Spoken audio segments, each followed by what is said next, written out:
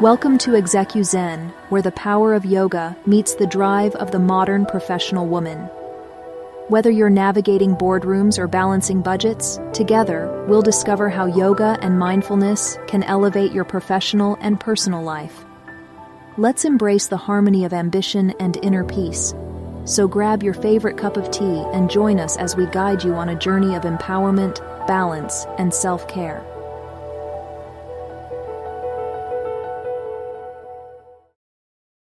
Welcome back to ExecuZen, the podcast dedicated to empowering the modern professional woman. Today, we're diving deep into the art and science of balancing work, life, and self-care. In our fast-paced world, finding equilibrium can be challenging, but with intention and insight, harmony is within reach. The term work-life balance is often thrown around, but achieving it is a personal journey.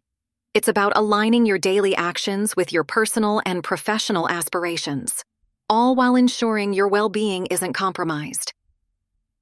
Let's explore some strategies to help you navigate this balance.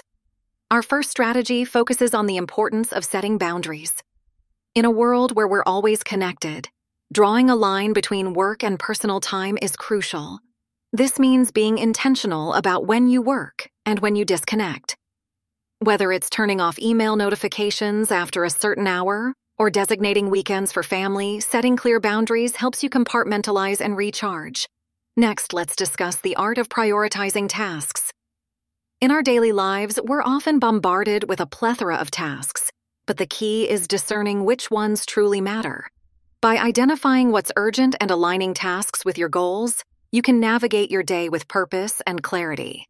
Now, on to an important topic that is critical in everyone's well-being: the indispensable role of self-care in achieving balance. Self-care is more than just spa days or vacations. It's about daily practices that nourish your mind, body, and soul.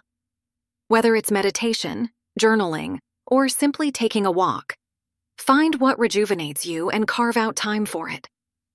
Learning to say no is a skill that many of us struggle with, but it's essential for maintaining balance. Overcommitting can lead to stress and burnout. Remember, every time you say yes to something, you're potentially saying no to something else, possibly your own well-being. Delegation is another powerful tool in our balancing toolkit.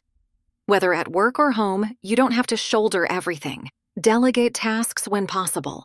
It not only lightens your load, but allows others to step up and contribute. Lastly, let's touch upon the power of organization in creating balance. A well-organized space and schedule can significantly reduce stress and increase productivity. Whether you're a digital planner enthusiast or a fan of traditional pen and paper, find a system that works for you and stick to it. As we conclude, remember that balance is a continuous journey of adjustments and realignments.